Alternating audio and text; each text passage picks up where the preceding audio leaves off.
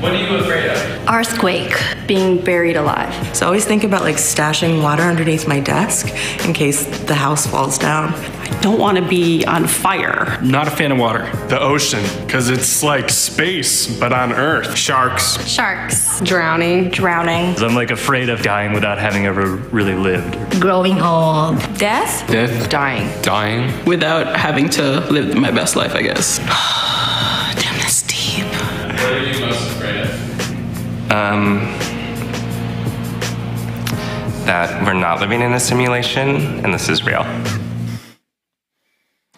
It's interesting how that question would change. Your answer would change depending on your stage of life, your ethnicity, maybe even your economic class.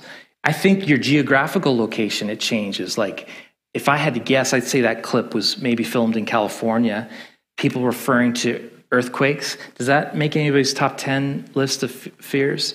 No, like sharks down at Wasaga Beach, like it location, frostbite on the other hand, stranded in a snowy ditch, that may make our top 10. Oceans, not so much. And it's even interesting, I found the difference between US and Canada. The fears, with a lot of similarities, but there's some major differences between these two cultures, and our fears can expose the differences.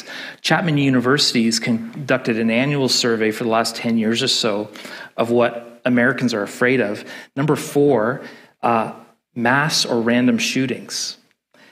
Not that it doesn't happen in Canada, might not make our top 10 or 20 or 100. Medical bills, huge fear in the States. Less so here. So a Canadian Angus Reid poll from 2017 showed a variety of fears, from the ridiculous, at least I thought so, clowns, aliens, zombies, surveys. That was clever. That's something I would have said. What are you afraid of? Surveys. To the existential, fear of being alone, failure, the unknown. Top 5, and some of these might kind of feel universal: health issues, death, economic situation, bad things happening to family and friends, speaking in public. Beyond the differences between both lists, both surveys come to a very interesting conclusion. And again, this is not a Canadian or an American thing. More of us are more afraid about something than ever before. They found that, in essence, many are living in a state of fear. Now, if this survey were taken in the last couple months, do you think those already high numbers would go up or down regarding anxiety or fear? For sure up, for sure. So what's all this doing to us? I got to tell you, just kind of anecdotally, and maybe this goes without saying, but in the last 20 years of ministry, there has never been, as far as I'm concerned, a more disruptive, a more scary, a more anxiety-ridden upheaval than the season that we are living in right now. I think many of you would affirm that. And there's people in extreme ditches, right? On one side, people who live like every doorknob they touch may be their last, right? And then on the other side, folks who are convinced that the government, is going to bust into their homes and forcibly take a vaccine that contains a microchip and the mark of the beast, right?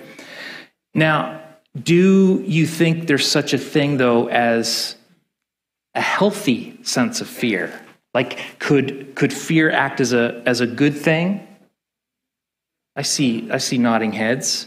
Yeah, I think it can. It works like a protective shield whenever we have a feeling of a danger or threat. Our instincts can be good in that way. In a storm, when you hear the high winds, it can unnerve you enough to cause you to seek shelter. Locking the doors at night, it's a good thing, right? And when we feel afraid, and Peter could explain this better, David could explain this better, but there's a metabolic change in our organs, that prepares us for what has been called the fight or flight response. And so in extreme cases, fear doesn't actually make us run away. It can actually make us freeze, right? Which is why sometimes we talk about being paralyzed with fear. And that's when fear isn't helpful. And there's more than one way to freeze, isn't there? Like fear can keep us from changing, keep us from trying, from doing, from risking. Fear can keep us from loving, from giving, from committing, from sharing. Think about what having a fear of inadequacy, uncertainty, failure, rejection, FOMO, fear of missing out, right? Fear of change or losing control or being judged, or what has that done to you? What is it doing to you? How about fear of a pandemic? Fear of our future?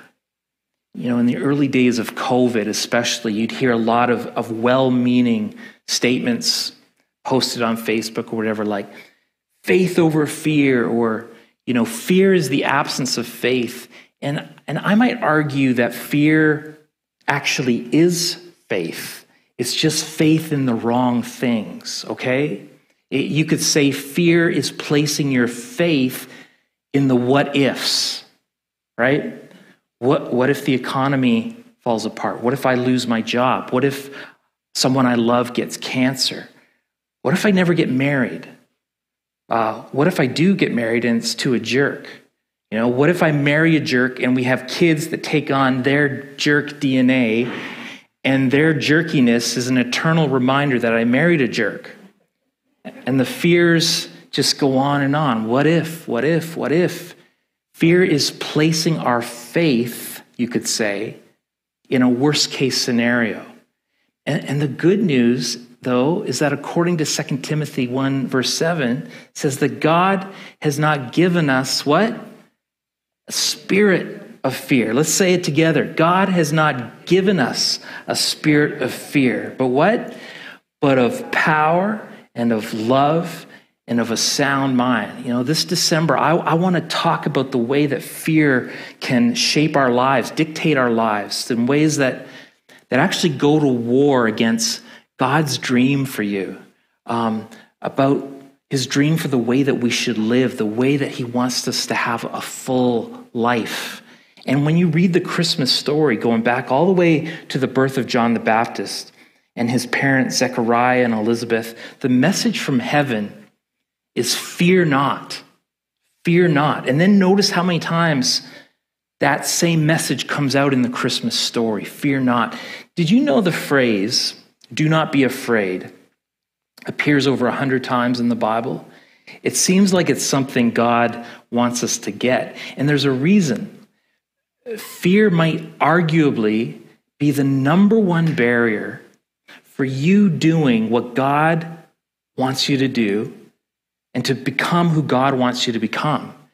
Fear alters our perspective. Fear makes circumstances everything. Fear silences truth. We sang that this morning. And what it silences most, I think, is the truth of the power and the presence of the living God. I want to tell you a story about Elijah. But let me just remind you first of two realities that are operating in our life. You know, the reality of what we see, and then the reality of what we don't see. And the one we see is the reality of being faced with something we fear. And that reality is real. And there's another reality, the unseen world. We don't see it, but it's equally as real. In the Old Testament, it's one of my favorite stories, but it's not maybe one that you're automatically familiar with, kind of tucked away in the Old Testament. Let me read it to you from the Message translation, which is a little more of a modern translation. One time when the king of Aram was at war with Israel, after consulting with his officers, he said, "At such and such a place, I want an ambush set." Now, the holy man, this is Elisha, okay? How would you like to be called or known as the holy man or the holy woman? Elisha sent a message to the king of Israel. Watch out when you're passing this place because Aram has set an ambush there. So the king of Israel sent word concerning the place of which the holy man had warned him. This kind of thing happened all the time. And the king of Aram was furious over all this. And so he called his officers together and he said, tell me, who's leaking information to the king of Israel? Who is the spy in our ranks? But one of the men said, no, my master, dear king, it's not any of us. It's Elisha, the prophet in Israel. He tells the king of Israel everything you say, even what you whisper in your bedroom. And the king said, go and find out where he is. I'll send someone and capture him. The report came back. He's in Dothan. Then he dispatched horses and chariots, an impressive fighting force. They came by night and surrounded the city. Early in the morning, as a servant of the holy man got up and went out, surprise, horses and chariots surrounding the city. The young man exclaimed, oh, master, what shall we do? Elisha said, don't worry about it. There are more on our side than on their side. Then Elisha prayed, oh God, open his eyes and let him see. The eyes of the young man were opened. A wonder, the whole mountainside, full of horses and chariots of fire surrounding Elisha. Da, da, da, da, da, da, da, da, da, da, da. Now, three important things I took note of in this story. First was the reality of the fear, the reality beyond the fear, and the trust in that greater but unseen reality. So let's talk about all three. First, look, there's the reality of the fear. The servant was right. They were surrounded by a large and powerful army. The army was real. Those were very much real swords, okay? They were pointy. They'd lop off appendages very easily. I don't know if your head is appendage, but it gets lopped off just as easily. And every time the Bible says, do not fear, it's not because there's not something to fear, it's because there is. So this isn't about minimizing things, it's about seeing the reality beyond our eyes. And so the second thing is that there is a reality beyond our fear. It's a counterbalance to our fear, something that puts it all in a different context. And here it was, the presence and the power of the living God. This is why Elisha could tell his servant, don't be afraid. What you see isn't all that's going on. It's not the only reality. And I love how he added, there's more on our side than there are on theirs. Let me give you one of the most important spiritual truths that you can ever take hold of, and it's this. You don't ever have to fear doing what God wants you to do. You don't ever have to fear becoming the person God wants you to become, following where God wants to lead you, committing to what God wants you to commit to, giving to what God wants you to give to. Because no matter what fear may be involved in, doing it on your end, I want you to know that God is more. He's more. In fact, will you say that with me? He is more. Say that again. He is more. And here's what I've seen in other people's lives throughout my ministry. People will get spiritually awakened. They'll start following God. They begin to get a sense of what God would have them do. They even take specific steps that they should take. But then they don't. They start to freeze. They get afraid. They're afraid of what they'll lose, maybe, or what might happen, or how things might change. The young woman maybe who knows that she shouldn't be living with her boyfriend outside of marriage, much less having sex, but she is, and she does. Why? Maybe she's afraid that if she moves out or if she refuses to have sex with him, she'll lose him. She doesn't believe God is more or has more. So the fear is all that she sees, all that she lives by. How about the guy who works hard at what he does, takes his career, his family, his earnings seriously. He's a good guy. He provides for his family, and he dreams of the future. He knows he's not generous. He's more of a tipper than a tither. In fact, something like say a 10% tithe would keep him up at night. He knows what he's supposed to do. He even knows that God promises to bless his life if he does. But all he sees is the money that he wouldn't have and the fear of not having it. He doesn't believe God has more. That's what fear does. You don't say yes when you know you're supposed to say yes. You don't say no when you know you're supposed to say no because you're afraid, because you don't think God has more. Now, some of you might be thinking, look, I've tried to do what God wants me to do, and it didn't go so well. Things got messy. I once read an article that was written by a commercial airline pilot, and it was all about turbulence. Do any of y'all like turbulence? Really? You weirdos. I don't like turbulence. I have filled a few sickness bags in my life. I like to hand it to the pilot as I leave. Thank you for that flight. You know, when you get whacked by turbulence at 37,000 feet, it can be, for some of us, the most unnerving, scary feelings in the world. But I felt a lot better after this article because it turns out turbulence is pretty normal. It's practically harmless. It feels way worse than it actually is. In fact, according to this article, it is almost impossible for a plane to get, flipped upside down and thrown into a tailspin and otherwise flung from the sky in some giant gust. In other words, no matter how bad it feels, the plane is not going to crash, at least not from turbulence.